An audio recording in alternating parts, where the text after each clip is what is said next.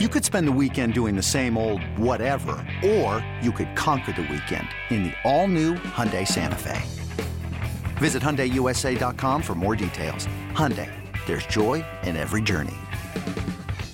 eBay Motors is here for the ride. Remember when you first saw the potential? And then through some elbow grease, fresh installs, and a whole lot of love, you transformed 100,000 miles and a body full of rust into a drive that's all your own. Look to your left. Look to your right. It's official. No one's got a ride like this.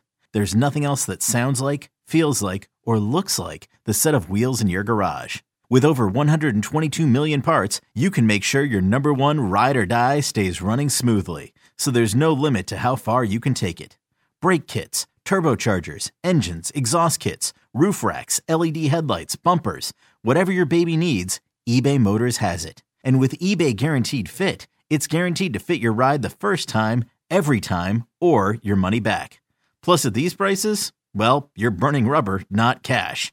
Keep your ride or die alive at ebaymotors.com. Eligible items only. Exclusions apply.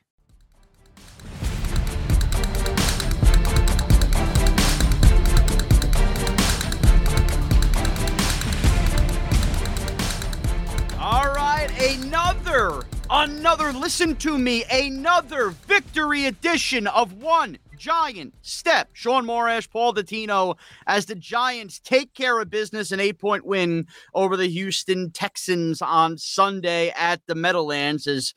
Seeing Brian Dable wearing a coat, you can tell that chill air is back at MetLife Stadium, and the Giants did play some cold weather football. Paul, hello, how are you? Good morning, Sean. Doing very well. And, I got to be honest with you. I've actually seen some Giants fans complaining in the Twitterverse about this and that, Galladay's drops. They didn't score enough points, blah, blah, blah, blah. Are you forgetting the team is 7-2, folks? Yeah. And they won a game they were supposed to win. I have some serious thoughts on this because I kind of saw the fan base or some of the negativity in the fan base as well. And by the way, I think Kenny Galladay's a separate topic from that, and we will get to that. But sure. I don't want to lead with negativity, Paul. I want to lead with congratulations and positivity, because whether you're his agent, whether you're the leader of his fan club, you nailed our fantasy versus reality segment. I was sitting there with my dad, my sisters, my neighbor Dave watching the game yesterday. And when Lawrence Cager got in the end zone, I swear to you, I had no idea. My father, who I'm surprised knows how to operate a cell phone, apparently listens to the podcast. I didn't know.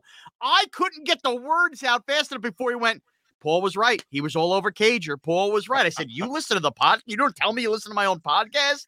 So he was all in on the Lawrence Cager stuff, and you nailed it. Lawrence Cager finds his way into the end zone to start the game for the Giants. So congrats, Paul. You were right. They were working all week on it, and suddenly, we still want Bellinger back. Clearly, the Giants show they can still pass the ball to tight ends here when there's a play like that for Cager.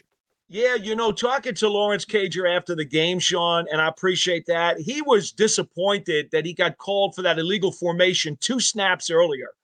And then here it was. They're down there in the red zone, and they call his number, Daniel Jones, on that roll to the left, and obviously wide open, made the play and got in there. So good stuff for him.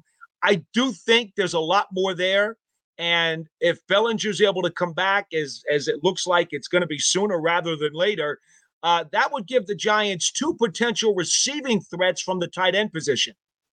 Yes, absolutely. And that, look, the more weapons they can get their hands on, the better. And we'll talk about Isaiah Hodgins in a little bit, and obviously the Darius Slayton emergence. But from that point, Paul, let's piggyback off the point you just led the show with.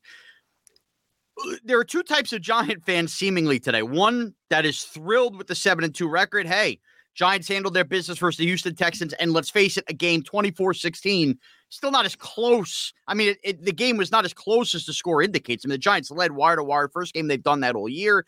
They really out-physicaled and manhandled the Texans throughout most of the game. And then the fans that I guess were looking for some kind of 45-3 drubbing and comfortability. I don't like that, Paul. I don't like that mindset. And look, I was somebody that picked 27-0. We were talking about scoring 30, so I get it.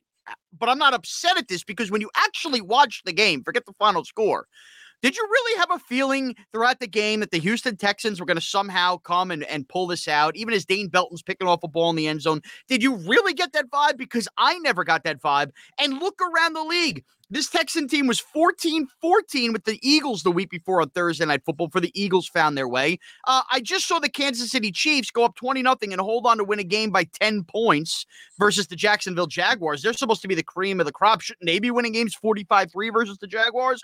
Good teams, Paul. Good teams face an opponent, identify that opponent's weakness, take advantage of it, and go win a game that feels comfortably and at times feels like you're sleepwalking through. That's what the Giants did. They essentially felt like at times they walked through a game, which, oh, by the way, the betting lines and everything will tell you the Giants covered the spread too, so they outperformed what the experts in Vegas thought they would perform. That's a comfortable Giant win, even if it doesn't read 27-0. Sean, how many times did we say it during last week's program? You could have hung a sheet from the Empire State Building and said, Giants, just run the ball until they prove they can stop you. And on the other side, control Dameon Pierce, and you will win the game. The smoke signals were all over the place. And yet, as obvious as it was, the Giants still executed in both of those factors.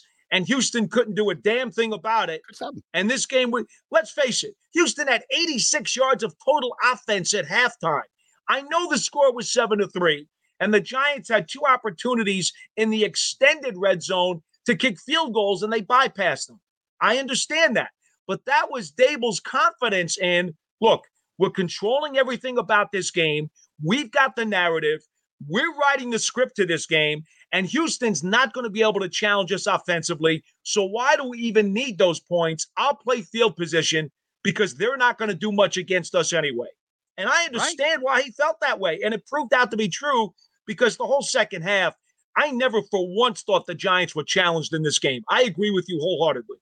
I mean, and they're up 21-10 after Saquon runs in the end zone. And thank goodness Saquon needed to be rewarded with a touchdown there with the day he was having. And I heard it, I think, from our Talking Giants guys. I like those guys over there that this was actually Saquon. We knew it was his most touches he's ever had in an NFL game. He had 40 touches at Penn State versus Iowa. But to that point, fed him. Deserved the touchdown. At 21-10, I mean, guys, that's a blowout in the NFL. And essentially what you saw here was, a trading of field goals down the stretch. I mean, the last Texan field goal, who cares? It gets to 24-13.